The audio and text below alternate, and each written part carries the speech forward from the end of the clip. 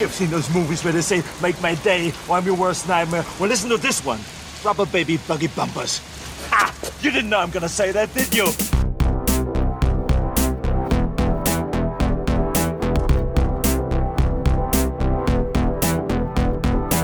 Your move, creep.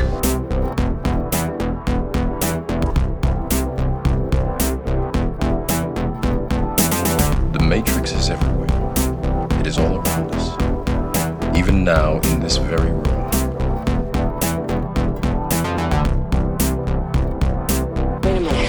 Wait a minute, Doc. Are you telling me that you built a time machine?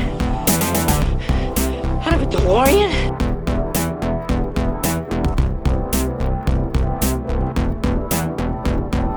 We came, we saw, we kicked its ass.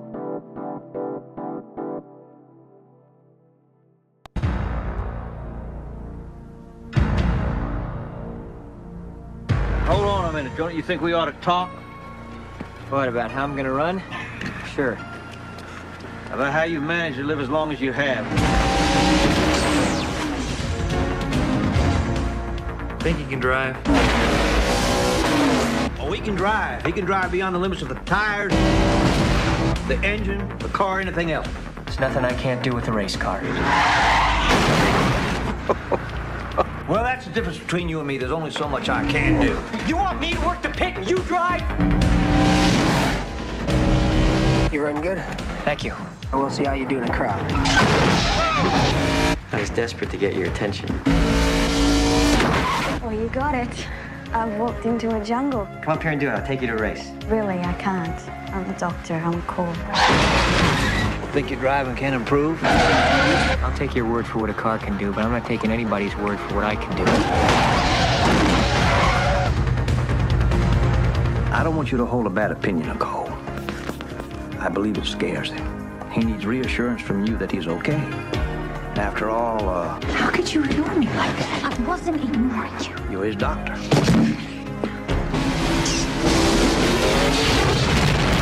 See, a driver gets his bell rung and a couple of lights flicker. And loses what he needs more than his eyesight, more than his reflexes, more than anything in the world. I've raced with my legs broke, heart bruised, eyes popping out of my head like they're on springs. He loses his need. The need to drive right out there on the ragged edge. He doesn't believe you can drive anymore. How long before you find out if you're really good? You just want to race again. Oh, you're really lucky. You get back in that car, you'll die.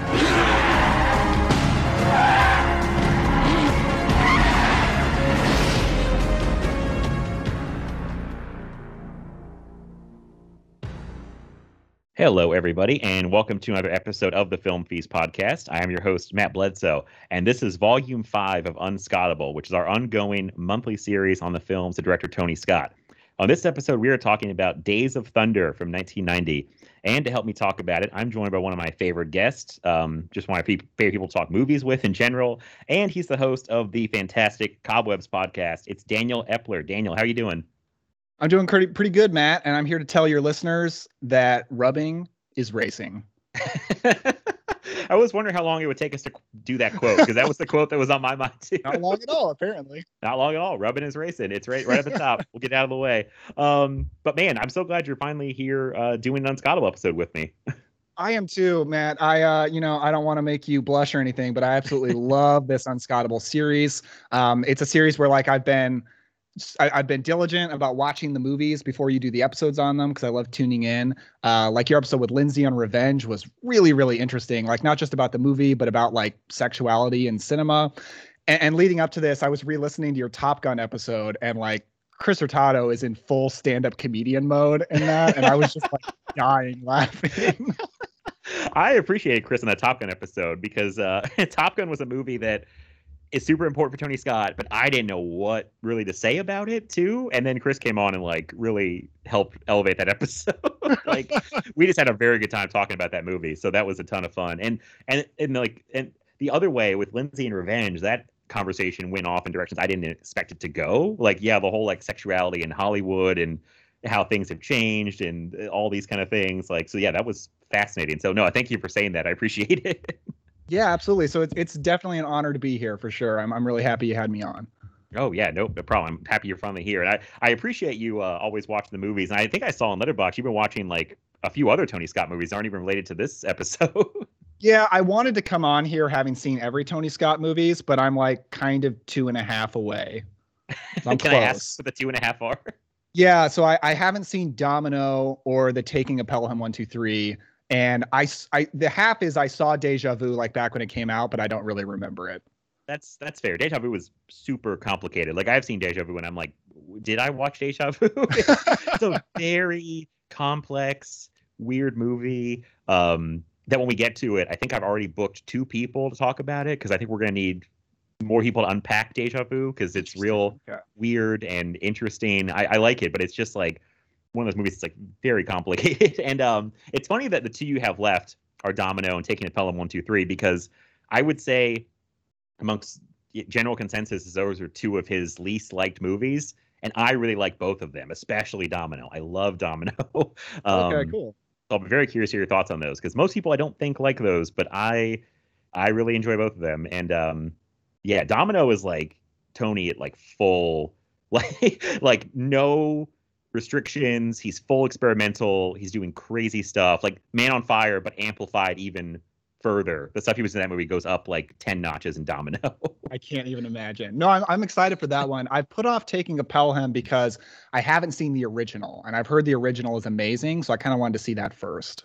I actually just watched the original on Amazon Prime because it popped up, and I was like, well, I've seen the remake. I need to see the original, especially before I do an episode on it. It's way down the road, but it's great. It is great. It still feels very different than the remake. Like you wouldn't need to necessarily watch one before the other, but it's a better. I think it's a better movie, but part of me, this is very controversial, almost prefers Tony Scott's version. Like, okay, I mean that makes sense for you.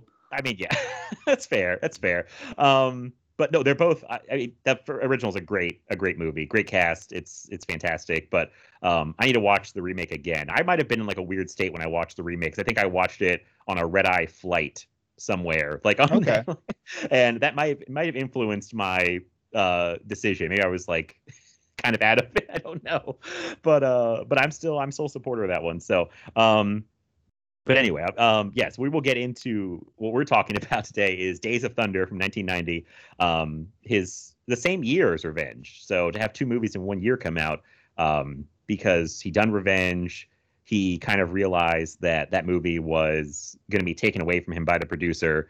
So he kind of left that project and moved right on to Days of Thunder and made this movie back with Jerry Bruckheimer and Don Simpson, who we've worked with 2 times before on Top Gun and Beverly Hills Cop 2, and he's back in like blockbuster mode and with this movie about NASCAR, which is fascinating. I'm very curious to hear your thoughts because I think I have an inkling that this might be the most we've ever disagreed in a movie. Because I think you really like Days of Thunder, and I am not so sold on Days of Thunder. Okay. So I'm very curious to hear your thoughts on it and why.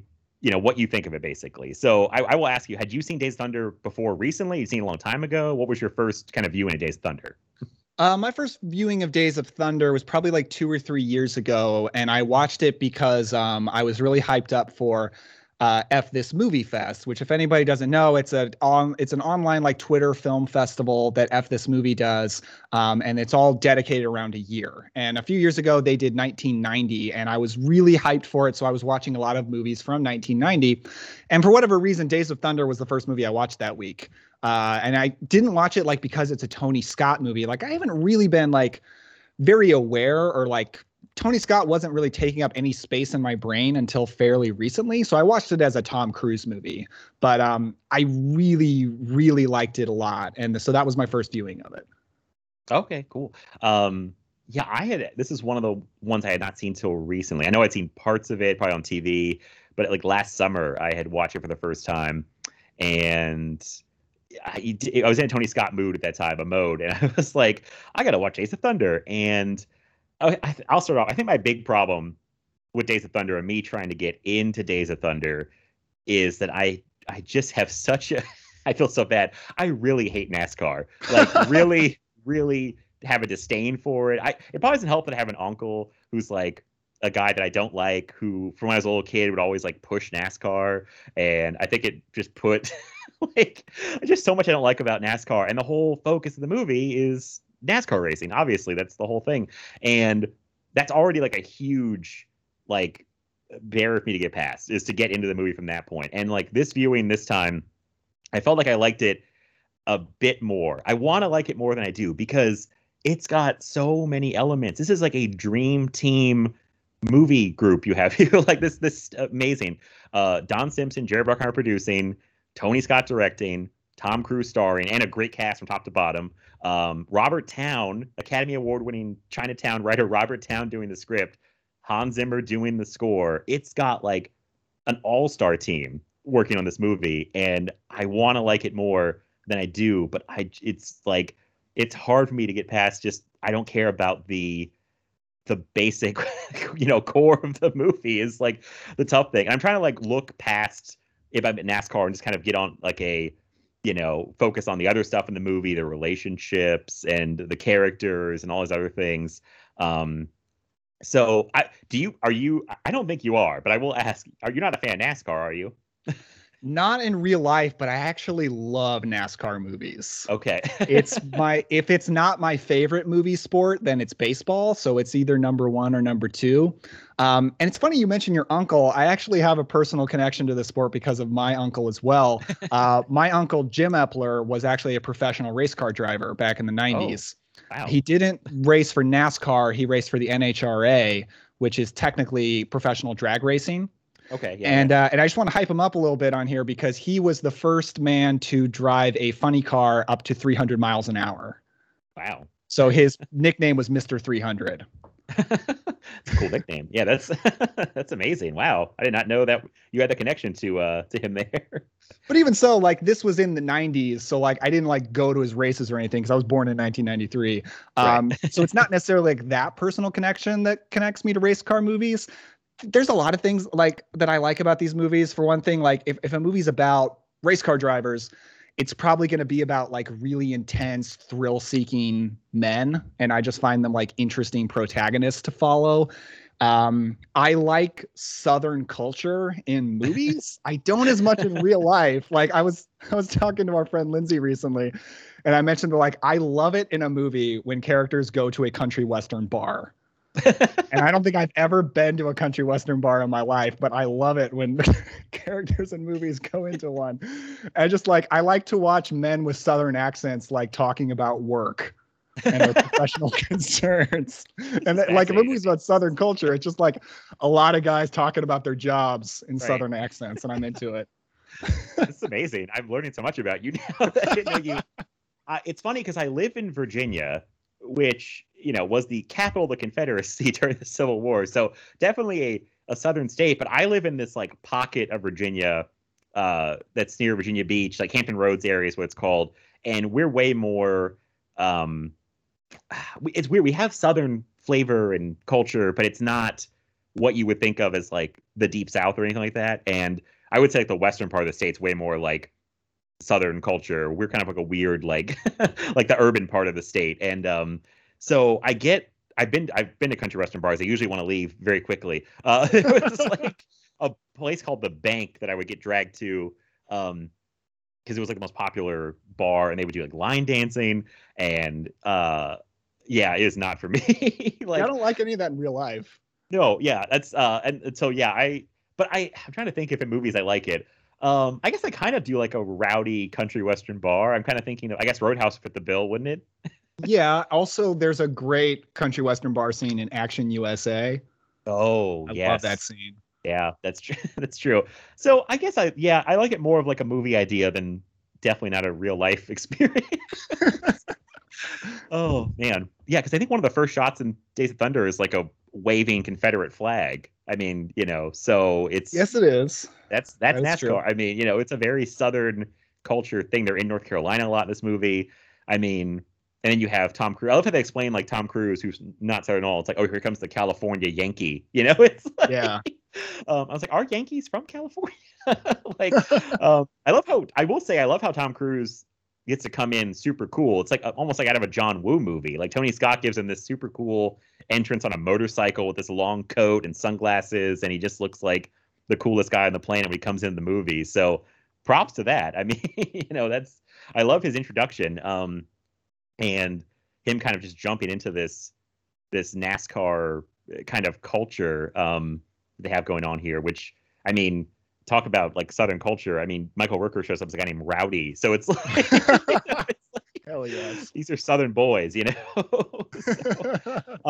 So would you say, what would you say about Days of Thunder is like the thing that you enjoy most about it? Just following these like adrenaline junkie guys, or is it like the relationships that pop up like between, all the characters? I feel like there is a lot of good like interpersonal. I like that stuff the best. Like him and Michael Rooker, Tom Cruise and Michael Rooker, Tom Cruise and Robert Duvall, Tom Cruise and Nicole Kidman, like kind of all that stuff works the best for me, I would say.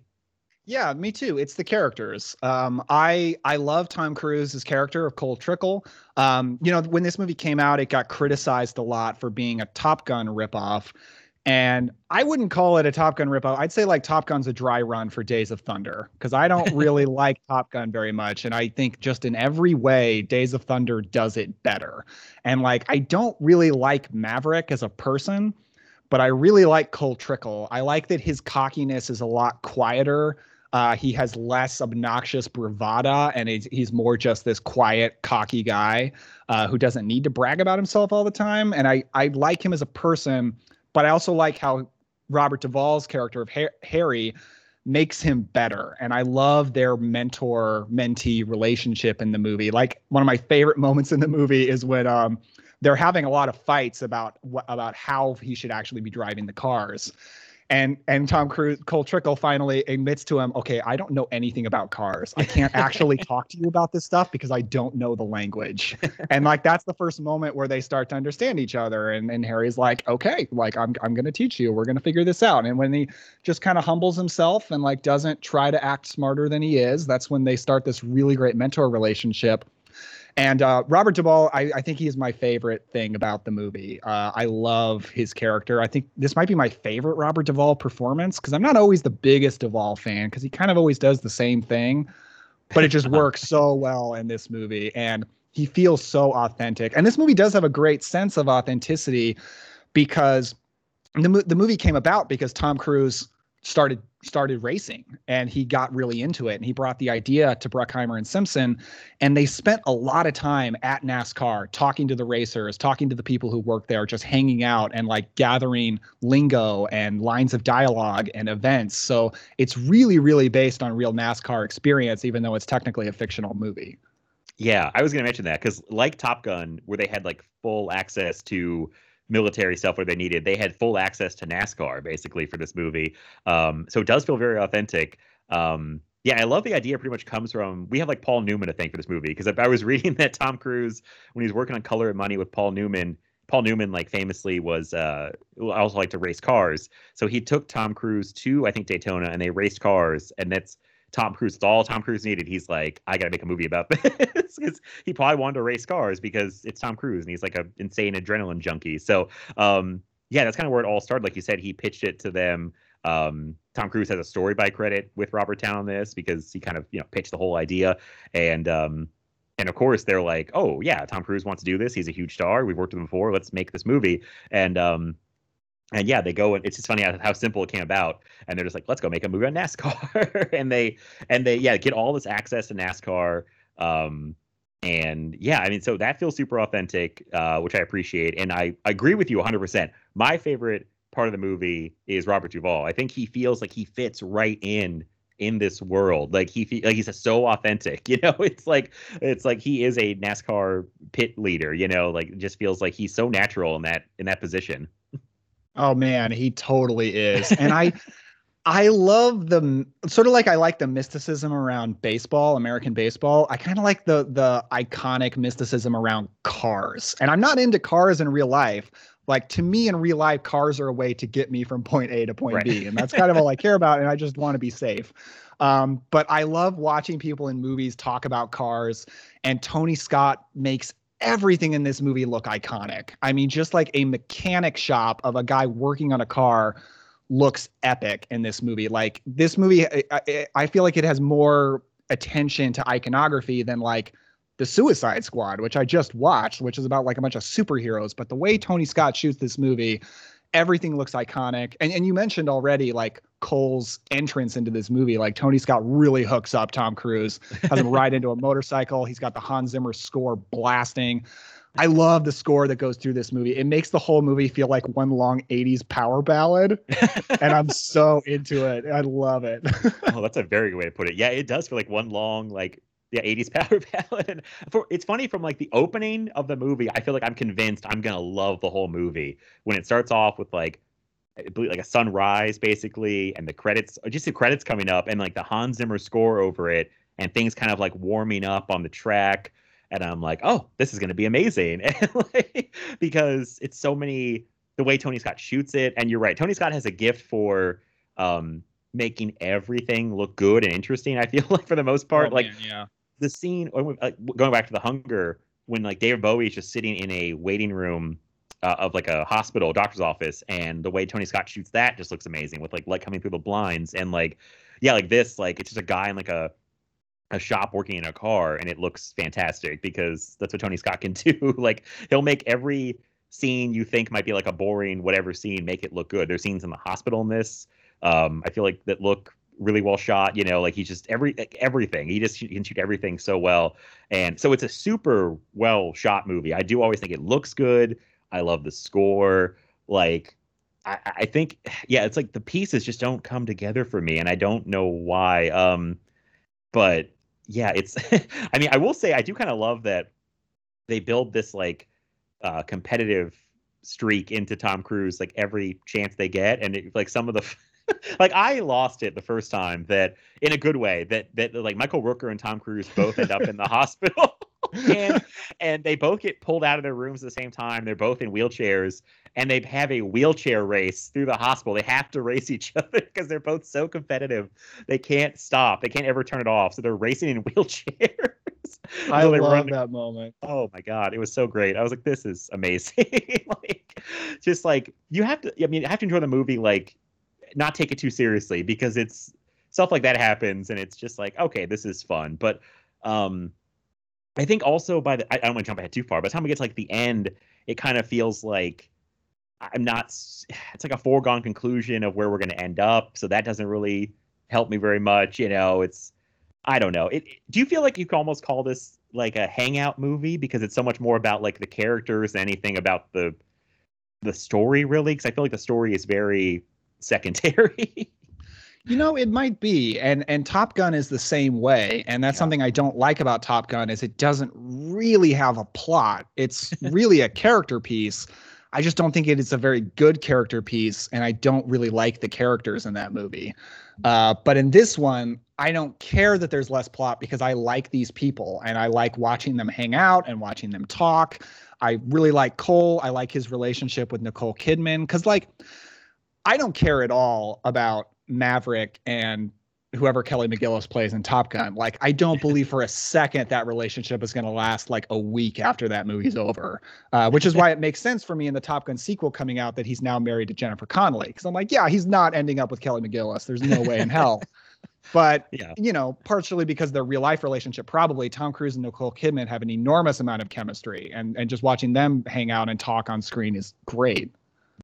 Yeah, I mean, it does help that I know that they ended up together in real life for like 10 years-ish. You know, they ended up together for a long time. So it does help me like believe the story. But there is a genuine chemistry there, which makes sense. Obviously, we said they end up together. But it does, I agree with you. That love story with Nicole Kidman and Tom Cruise does work better than the Top Gun story to me. And like Top Gun, another movie that I'm not the biggest fan of, and yet that might be some kind of correlation there between like not loving Top Gun, not loving Days of Thunder, something about those stories kind of just not working for me in general. But I think I might like Days of Thunder a little bit more than Top Gun. So I might be with you on liking Days of Thunder more than Top Gun, but both are not my favorite Tony Scott movies by a wide margin. I'm actually really excited for this conversation, because I don't get the opportunity to like come on a podcast and like defend a movie against somebody who doesn't like it very often. I'm usually a lot more on the same page with guests and stuff. So this is kind of cool. I'm glad you're excited for that because I was like thinking like, oh, I think Daniel's gonna have to really like defend this movie. I hope he's okay with that because I don't want to I don't hate it. It's funny because I don't hate a single Tony Scott movie. Like, and even his worst movies, air quotes, what I think are his like my least favorite of his movies are still better than a lot of people's movies. So, like I've said multiple times, Days of Thunder is super well made. I just think there's some kind of block like that I can't get into this or like Top Gun. I don't know. It's fascinating. I don't know. I don't know where to go with it, but well, yeah. I have a couple questions for you. Okay. I want to kind of dig in why maybe you don't like this. Okay, do good. you not like do you not like sports movies? They're definitely not my favorite. Not typically. I don't like a good one come along, but yeah, they're not my go-to for sure. Okay. See, like I got that feeling when you said the ending is kind of like a foregone conclusion. And I'm thinking like, well, that's sports movies. Like, of course the protagonist is gonna win the big game. So that's part of it. What else you got? You might help me out here, try to figure out why I don't like this movie as much as I should. All right. Do you not like car chases? I do like car chases, but I feel like I like a car chase when they don't go in circles. You know what I mean?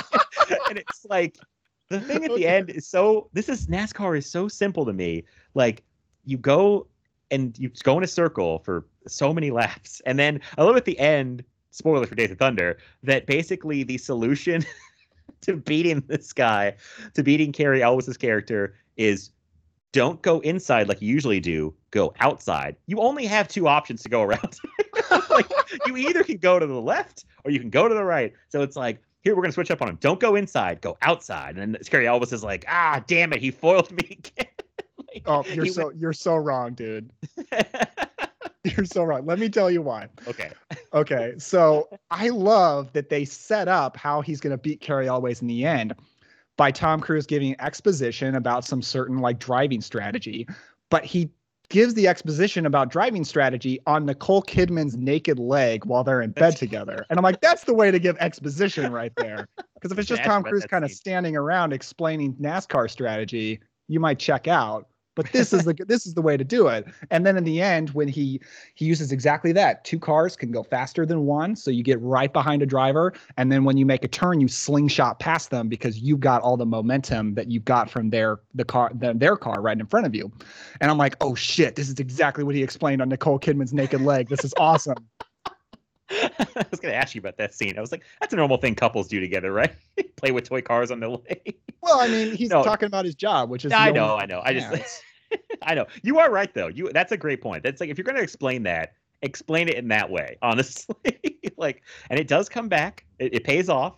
So you know what? Fair point. But I don't know. It's just, I'm really wrestling with it because this was I knew it was probably the toughest one for me to tackle because like Top Gun, there's more to say about it for me, I feel like. And like going forward, I know I'm not the biggest fan of The Fan with Robert De Niro, but I feel like there's more to kind of mine out of that movie as well. But like Days of Thunder, I just feel like I'm like, it's not very deep, you know, like Top Gun, which is fine. I don't need it to be like super deep or be about deeper themes, but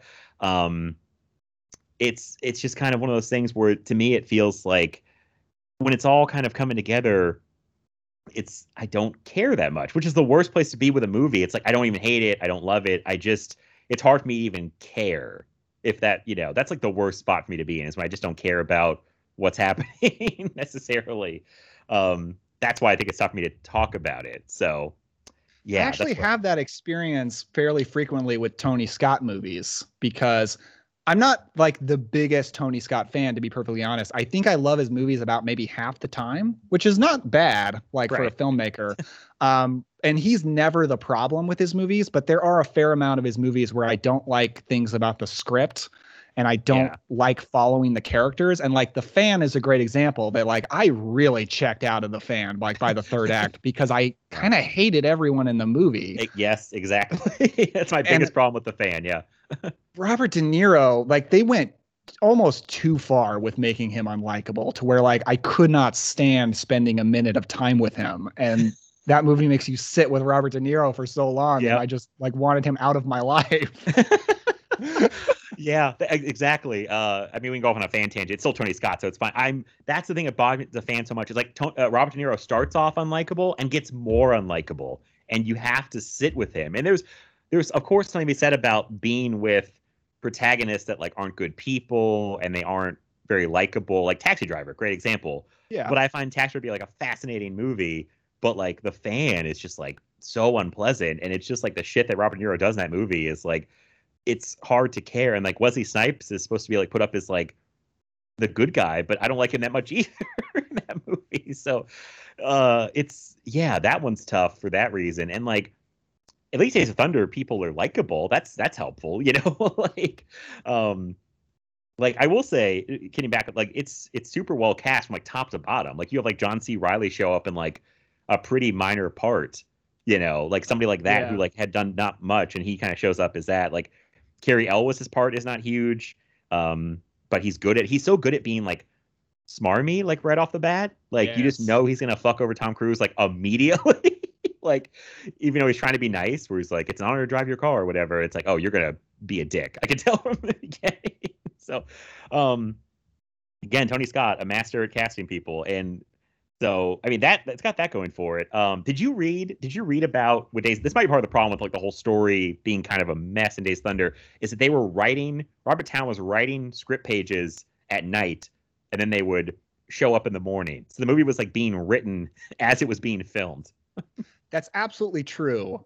One of the reasons for that is like they're trying to make it as authentic to NASCAR as possible. So sometimes they'd say like, "Oh, a NASCAR driver would never say something like this," or a NASCAR pit leader or whatever wouldn't do this. So they're constantly changing it to be more authentic. I don't really think that ends up being a problem. Like I don't think the script is a mess. I think it works for me. I don't really see a lot of story problems or anything like that.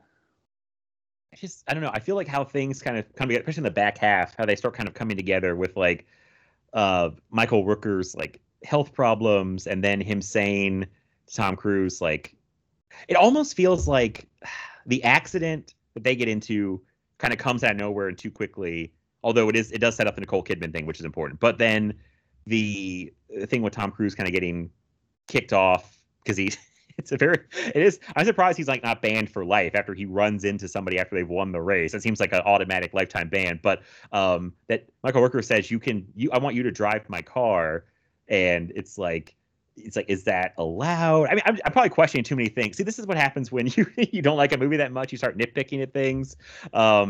And then just the whole thing about, I almost feel like the Nicole Kidman, Tom Cruise thing, even though I feel like they have chemistry, is a little rushed. They have also a fight that feels kind of rushed. They get back together very quickly. It just kind of feels like things are happening so quickly in the movie at certain points. I don't really have time to sit with them, or they don't feel authentic. Might not be the right word, but that's the part kind of feels like a mess. Like things kind of happen very quickly and resolve very quickly, and I'm like, wait, what's happening now? I'm having a hard time describing it, but to me, it does kind of feel like they were really flying by the seat of their pants on some things. I think maybe why none of that stuff you mentioned bothers me is one of the reasons I like movies about race car drivers is I feel like their lives are just very intense because they're constantly staring death right down the face anytime they do their job. And the crash doesn't come out of nowhere for me because crashes are so common in NASCAR, and it's always an impending risk anytime you get onto the road. So a crash happening in a NASCAR like doesn't feel out of left field for me because it's a common thing. And then just like their lives, like they're just intense guys and their lives are always intense. So like the fight with Nicole Kidman like makes sense to me because Tom Cruise is under so much pressure and his job is so dangerous, and that's really going to bother pretty much any partner that you're going to be with. Like my wife would lose her mind if I got onto a NASCAR road. She would freak out.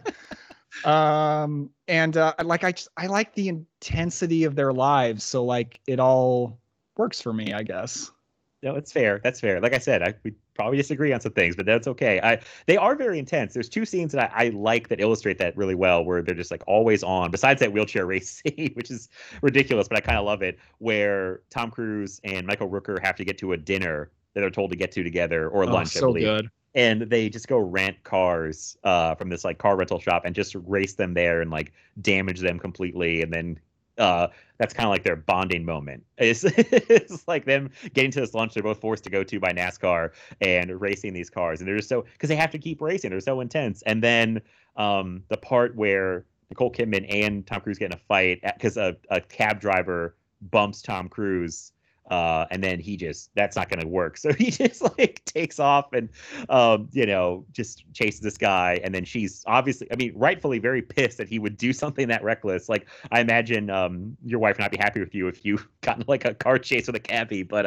it's that kind of stuff where they're so intense all the time, and they're so competitive that it's like they're constantly running at like 200 miles an hour with these guys. So they get into that psychology fairly well for Tom Cruise. But again, I don't know. It's just like things don't come together in the movie for me in a way that makes me care. And that's like a hard thing to get past. If you just don't care that much, it's like, I can't make myself care, if that makes sense. I'm like, now I'm going to care about Days of Thunder. But I don't know. I just,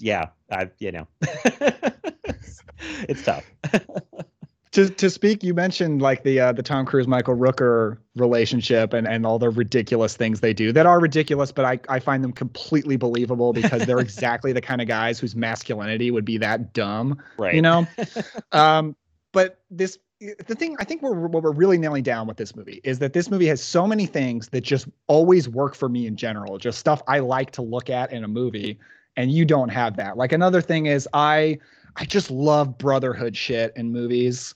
And I just love like guys who are very different, like coming together and forming an unexpected bond. And that happens twice in this movie with Tom Cruise and Robert Duvall, and then Tom Cruise and Michael Rooker. And I love it. I like it better with Duvall, but I love it both times. Like, I like men who shouldn't be friends, like really bonding and loving each other. That's something that just really works for me. No. Yeah, I kind of like that too. But I that's another thing, and I'm having a hard time explaining it. But I feel like it's almost like they're missing an extra beat on like Michael Rooker and Tom Cruise, like really getting closer as bonding as friends. Like the race scene where they race to the dinner in rental cars is like fun, but I'm like, I need like a little more to really. These guys were like, rivals starting off, and then they become friends very quickly. And I feel like we're missing like a scene or a beat or something to really like solidify that. That's what the Robert Duvall stuff and Tom Cruise works way better for me. I feel like they have more moments to bond over stuff. The one you mentioned where Tom Cruise mentions to him, like, I don't know any of this, like, kind of the car lingo stuff. You got to help me out. And just their stuff works better for me. I feel like it's more earned, but like I can get on board with Tom Cruise, Michael Rooker stuff, but I feel like that give me like one extra beat where they really bond over something. I just need like a little more. And then because they become like best friends so quickly, it feels like. I think that's fair. For me, I think it's just that they're going through the same thing at the same time. I mean, they're both come from the same world and they're doing the same job. Right. But then they have a falling out at the same time, and they're both dealing with medical problems and being in the hospital together. And I feel like that's what bonds them. But I might be projecting a little bit that I'm like, that's enough. They're going through the same thing, whatever. And so I think you might have a point there. Yeah. The more we talk, the more this feels like that I don't like it as much. So I'm being like more nitpicky, and you like it more. So things worked for you that I had problems with, where you're like you said, like you're like, oh yeah, they bonded, it's cool, like it's good, which is totally fine. But that's so interesting when when you like something, these things totally work and it all runs smoothly. When you don't like it as much, you start seeing, I always say, you just kind of see the cracks in the paint, the wall there. It's like you kind of see like the things not fitting as well or not running as smoothly. So it's just, I don't know. I will say I do love Robert Duvall again. And the scene, probably one of my favorite things in the movie is when Tom Cruise is racing and then he's trying to talk to the pit crew and Robert Duvall, and it's like, yeah, we're eating ice cream bars over here. So good. Like, such a great moment. It's like, yeah, we're busy eating ice cream bars. What's up? Like that kind of like little moments like that are the stuff that like endears me to the characters and to the movie in general. But yeah, I just kind of wish there was more of that to get me fully invested. I don't know. You know what? Maybe another watch or two, I may fully come around on Days of Thunder. I don't know. Like, I want to like it. I want to like it more than I do. But things just don't come together for me like they'd like them to. Well, look, to peel back the curtain, Matt and I recorded like a bonus episode of Film Feast right before this. I don't quite remember where I said certain things, but we were talking about the fact that a lot of times people feel like anytime they don't like a movie, you need to rewatch it and give it another chance. And I don't think that's the case. Like, sometimes you just don't like a movie, and like, you don't need to rewatch everything that you don't like. So it's okay, man. Like, for me, there's just like, I just have a gut reaction of just like, I like to look at this movie and I like to hang out with it. Like, I like watching Southern guys talking about cars. I like looking at the NASCAR track because they really did film it at a real NASCAR track during actual like NASCAR races. And Tom Cruise is really driving the car. And I think the races look so good. I mean, Tony Scott just shoots the shit out of them. And I love car chases in general, even if they're going around in circles. I love these actors. I think you'd probably agree with me that Tony Scott's like an underrated actor's director, I think. Yes, absolutely. He's great with actors and great with casting, like you said. Yeah, I mean, I always talk about how good he is at casting, but like, because I think he's so respected as like a visual filmmaker that people don't realize how good he is with actors. Like, I mean, I think you even see it more down in the future with like Denzel, especially. Like, him and Tony Scott just work together so well, and I feel like they both get each other. But I mean, yeah, Tony Scott can work with like any actors. Like, he casts so well, and then he works them so well. And I was just thinking, watching this, I was like, man, Tony Scott worked with like so many great actors. Like, it's crazy. Like, go to every film he made, and like, there's somebody in there. There's some huge stars in there, and just great actors in general. And he was very good at that. I mean, I know we talk about how good he is visually, but it's like, yeah, the actor piece is really important too. And I do like the cast is great. Like I said, like, he really cast it well from top to bottom, even like the smallest parts. Speaking of casting, I want to bring this story up. Did you read about Don Simpson wanting to be in the movie? No, I actually did not.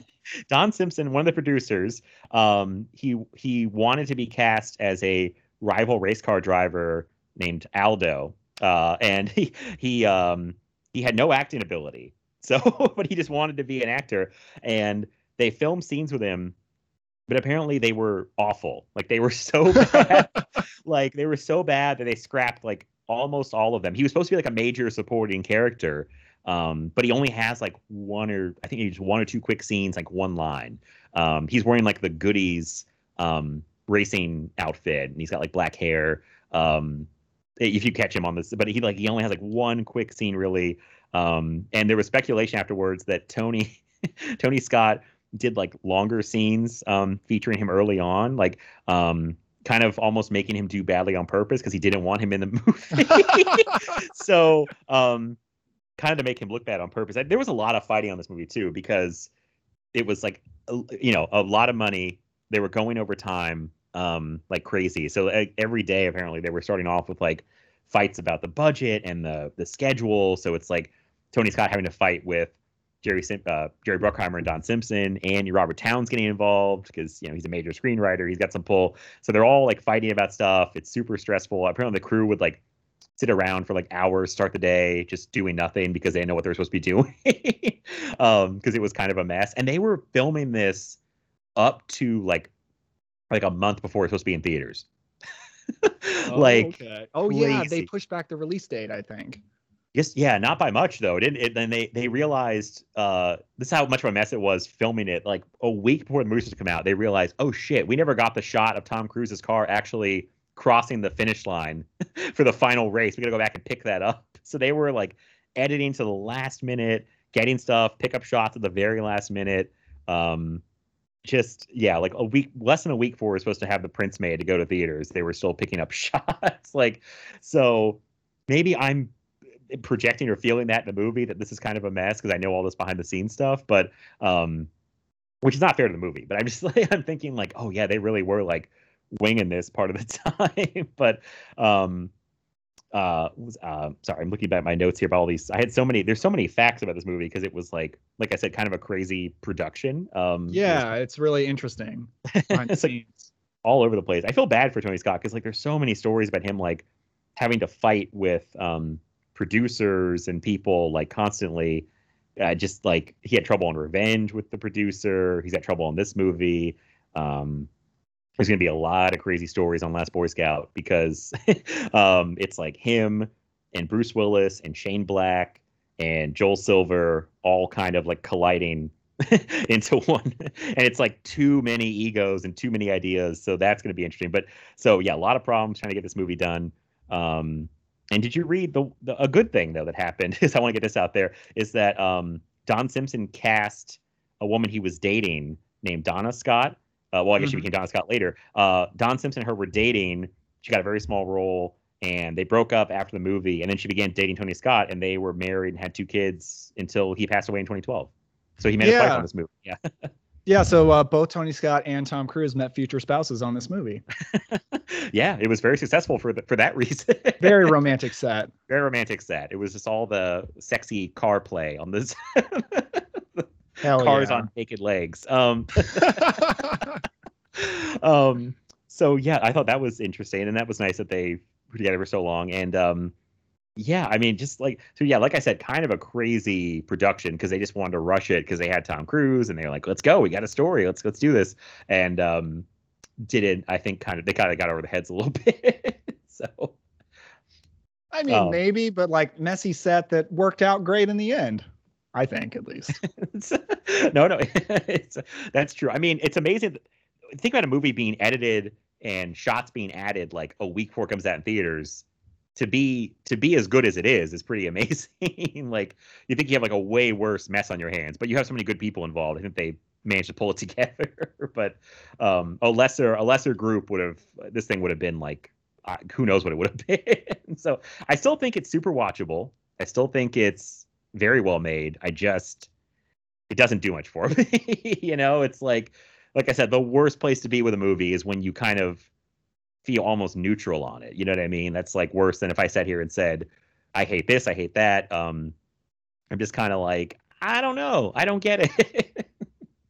Well, think about this. And I'm not really trying to convince you otherwise, but think about this. Imagine you're going to the movie theater and you want to see a new movie and they're playing Jungle Cruise, Free Guy, Reminiscence, Paw Patrol the movie, and Days of Thunder. Like, wouldn't you be psyched as hell to go see Days of Thunder? Like this Tom Cruise race car movie? Yet, so that's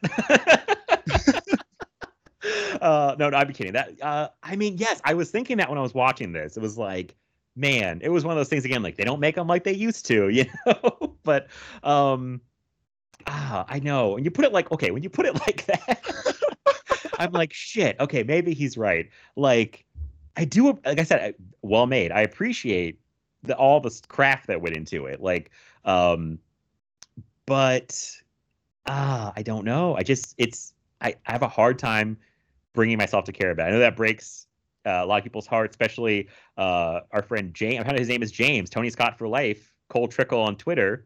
I messaged him and said, hey, what's your real name, by the way? Because I know he loves this movie, because currently his Twitter handle is Cole Trickle. And somehow I was like, I don't know your real name, friend. What's your name? So if everyone should be following him, because he is like the Tony Scott for Life fan club president. And I've stolen a lot of material from him, like just like behind the scenes photos that he gets and like clips that he shared with Tony Scott. Like, this will probably break his heart that I don't like Days of Thunder, because I think he loves Days of Thunder. So honestly, my main goal going into this is I want to make him proud. That's what I want to do from the beginning of the show. I just hope we're making him proud. He told me early on I already was, but I hope this doesn't break that streak when I talk negatively about Days of Thunder. Still trying to get him on here one time. I don't want to put too much pressure on him, but I did invite him. Everyone thinks like, why is that guy not on Unscottable? It's like, it's out there. If he wants to do what he wants to, I don't want to put too much pressure on him though. But the invite has been extended. Okay. Love to talk to him. But so yeah, I'm stuck on this. I don't know. Another thing I'll mention, did you read that this movie, it's weird to call it say it did badly, because it made like $150 million. Yeah. But apparently between marketing, distribution, and other stuff, and when it going over budget, it didn't, make much money. And Bruckheimer and Simpson had just made a deal in 1990 with Paramount a $300 million 5-movie deal that Paramount ended like immediately after this movie came out. They were just like, nope, done. Interesting. Which sucks for them. I mean, it's weird. I'm like looking at the budget and like the box office. I'm like, this doesn't seem like that bad of a, a bomb to cut your whole deal off. But obviously they ended up being fine. But it was badly received by critics too, which I'm sure didn't help. Yeah, it's like a 30% on Rotten Tomatoes, which is insane to me. But whatever. To each their own. And I wouldn't even say it's that bad. Like I think everybody, like you said, it was very easy for critics and people to say, oh, it's just Top Gun with NASCAR, which is funny because even reading like Jerry Bruckheimer and Tom Cruise talk about it, that was kind of their idea, was like, oh, we'll just kind of do like we do with Top Gun, but with NASCAR.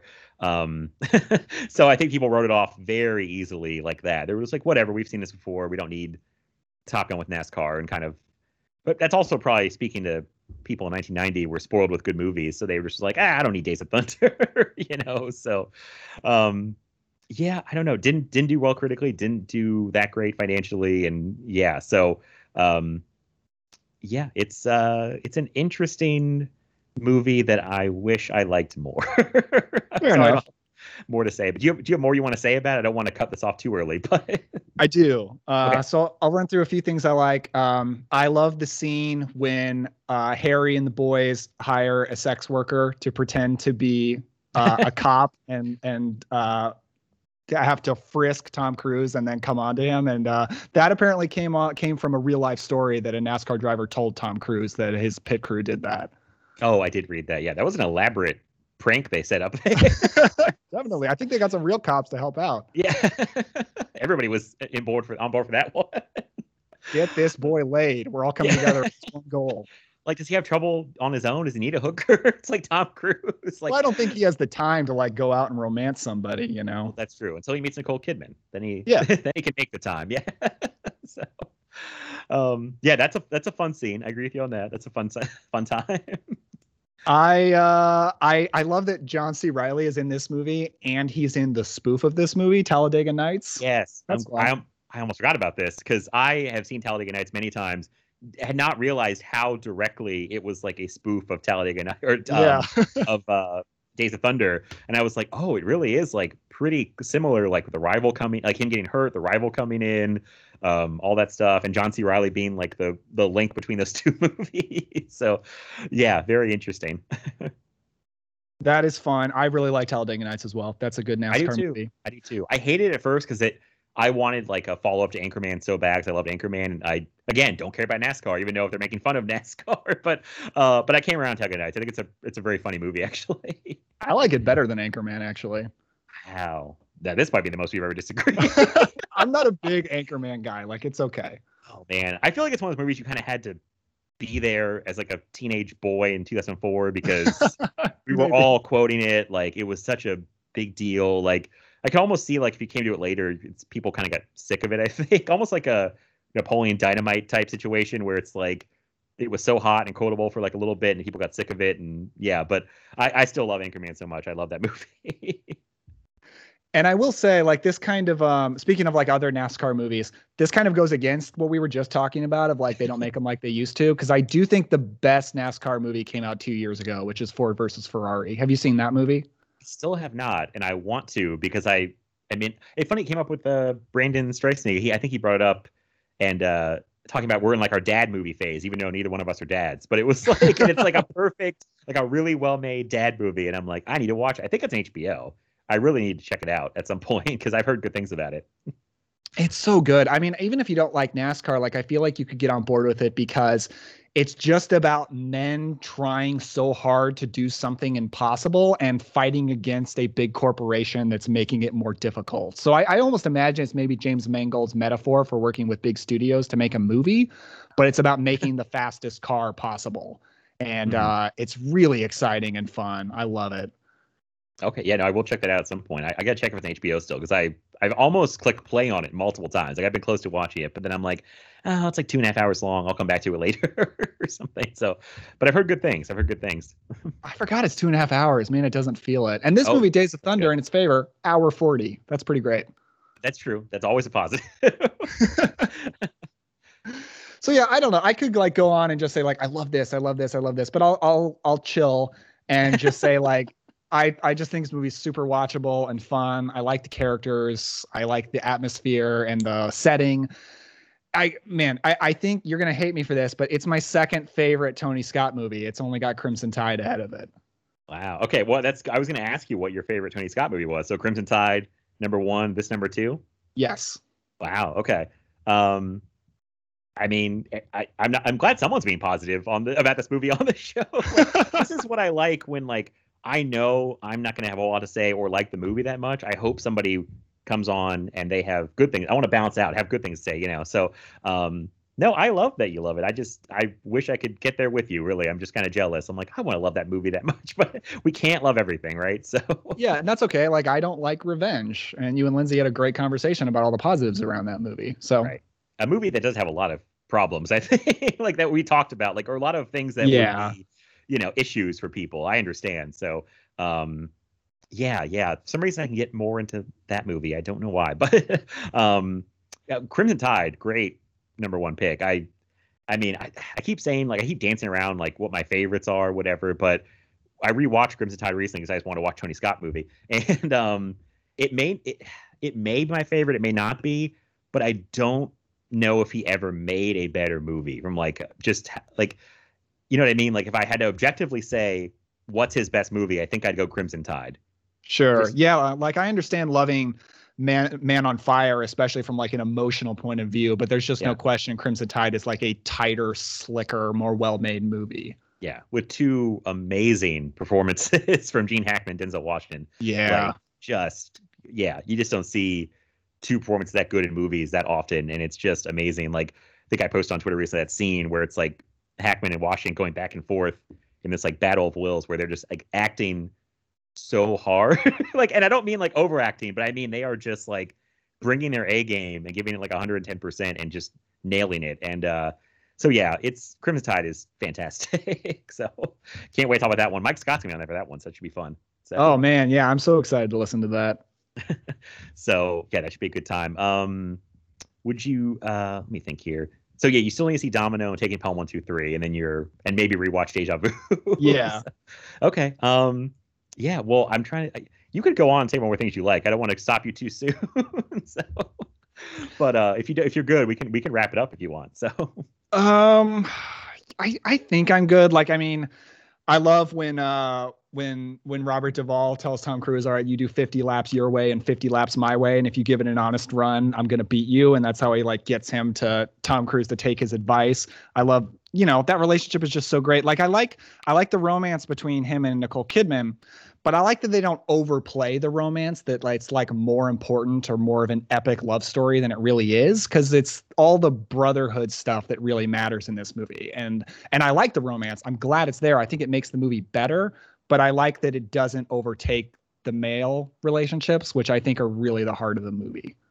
That's true. It's there. It's not overplayed. It doesn't go to like doesn't play on like the heart of the movie, really. So they still have to focus on the other things. So that's true. I will say one thing I do love. I want to end on a positive. I love the final shot of this movie, the freeze frame with Tom Cruise. Yes. With Tom Cruise chasing Robert Duvall down the track, like, and they're both just like laughing and smiling, and then freeze frame, and that part I love. I absolutely love how it ends. So, yeah, there's definitely stuff I love in this movie and really, really like, but I don't know. And I know there's a lot of movies where we're like, oh, you shouldn't rewatch everything, but it's a Tony Scott movie. I own it. I'm sure I'll rewatch it again at some point. So you'll be watching Tony Scott movies over and over until the day you die. I'm positive. Sure. Be like, someone put on Man on Fire on my deathbed. That's me in Hammer movies. Like if I don't like a Hammer movie, am I going to watch it again? Yeah, there's no question I'm going to watch it again. Yeah, that's true. So I will revisit at some point. There's some movies we talked about on our bonus episode that I don't need to rewatch ever again. But Tony Scott movies, I'll rewatch, I'm sure. So, but yeah, well, this was fun. I'm glad you were here because I needed a Days of Thunder fan to balance me out. And I'm sorry I felt like I didn't have too much to say, but it's a damn good movie. Tony Scott can direct anything, so that's always a positive. No, yeah, you have not disappointed me in the slightest. Like I said, like I don't get the experience of defending a movie against somebody who doesn't like it on a podcast very often. So honestly, this has been fun. Okay. And this isn't a movie like there's certain movies like if you don't like it, I think you're crazy. And Right, this isn't one of right. those movies for me. Okay.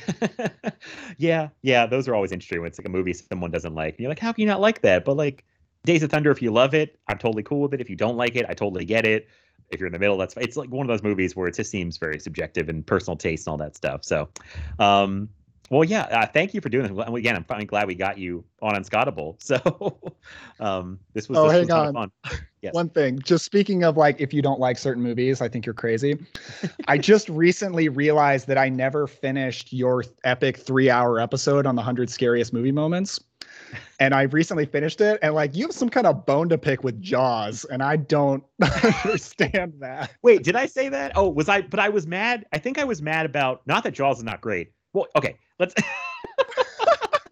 let me say. It's funny. Last night I was talking to my girlfriend about this because Jaws was on TV. Okay, here's my relationship with Jaws. Let me put this on the table. When I was younger, I thought Jaws was a boring movie.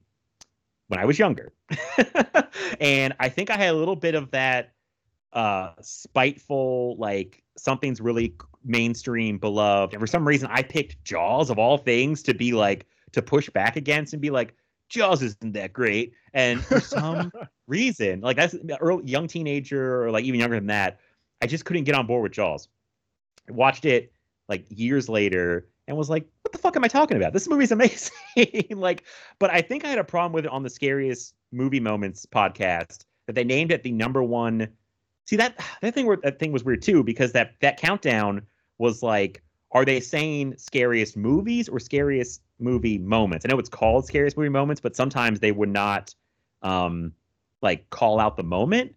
So basically my whole point was I just thought, to me, Jaws is not a scary movie if you're not going to the beach. Like, like it's the other horror movies, you can't get away from the thing trying to kill you. You know, it's like you go to sleep, Freddy Krueger's going to kill you, or like Michael Myers or Jason can chase you down. But like Jaws, if you just don't go in the water, the shark can't hurt you.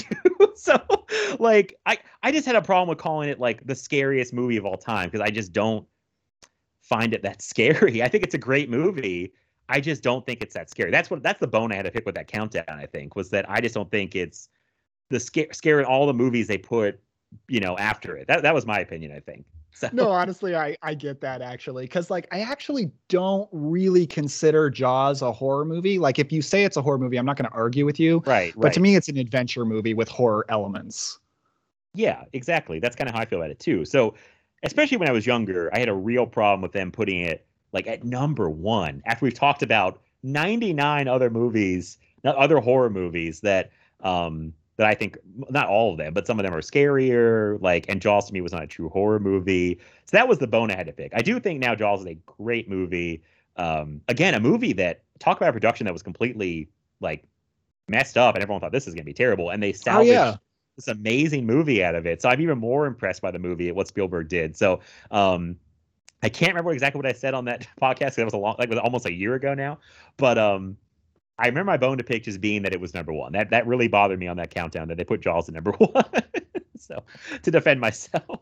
Yeah, I just wanted to pick at you a little bit. It's Okay, all good. Fair enough. Yeah. Oh God. I was like, and I thought it was so funny because this came up last night, like I said, and I thought, oh God, one day I'll probably have to. Even the idea of saying that I didn't like Jaws at one point was scary to me. Hosting a movie podcast, I was like, oh my God. Even if I tell people that at one point I didn't like Jaws, they'll come from my head or something. You know? So, I don't know. It's funny you bring that up today, but yeah, no, everybody, I don't dislike Jaws. I'm totally on board. Great movie. Just took me longer to come around on it. All right. I guess you're off the hook. Okay. I'm gonna have to go back and listen to what I said on that episode now. Yeah, I mean, The Exorcist, Nightmare on Elm Street, things I would be like, these are the scariest movies. Well, you know, not so much Exorcist anymore, but I can't keep harping on this. But yeah, I had my reasons. Yeah, like when I was a kid, I was so easily scared by horror, but Jaws was like my favorite movie. So if that tells you anything. Fair enough. I mean, it makes sense. I totally get that. I get that. It's so weird because I live next to a beach. Jaws should be like, you know, a big movie for me around here. But yeah, I don't know. It's weird. But Yeah, I guess we'll end on Jaws. I didn't expect it. Not where I expected us to end this thing, but sure, why not? Well, anyway, but Daniel, thank you again. This was fun. I'm very glad you were here for this one. I really felt you helped carry this one for me, so I appreciate it. So, well, I will let you go ahead and plug where people can follow you on social media and they can find your podcast and all that good stuff. Okay, sounds good. Yeah, you can follow my podcast at the Cobwebs Podcast on any podcast app. We have some really exciting things coming up. Like we've got a really big retrospective on Elvis movies coming up very soon that I think is going to be super fun. Also, I'm going very big and ambitious for October, and we're going to have a lot of cool stuff on there. So maybe even if for nothing else, just give us a subscribe so you can keep an eye on what we're doing in October, because I think it's going to be a lot of fun. But yeah, you can follow me on Twitter at Epler Daniel, and you can follow the podcast at Cobwebs Pod on Twitter and Instagram. And Tony Scott for life. That's all I have to say. Perfect way to finish that off. Yeah, I'm very excited about your Elvis episode, and I'm very excited for all the October stuff, which may be for personal bias reasons, but I still am excited for the October stuff because I know you're gonna have great stuff coming up. I don't even know what it is. I just know it's gonna be great. I just know. So we're gonna try, and yeah, you'll hear Matt Bledsoe on there for sure. Yes. I'm very excited about that one. So, but yes, thank you again, Daniel, and everybody can follow us. You can follow me on Twitter at MattBled87. You can follow the podcast at Film Feast Pod, and you can follow me and the podcast on Instagram at Film Feast, all one word. And we will see you guys next time. Thanks.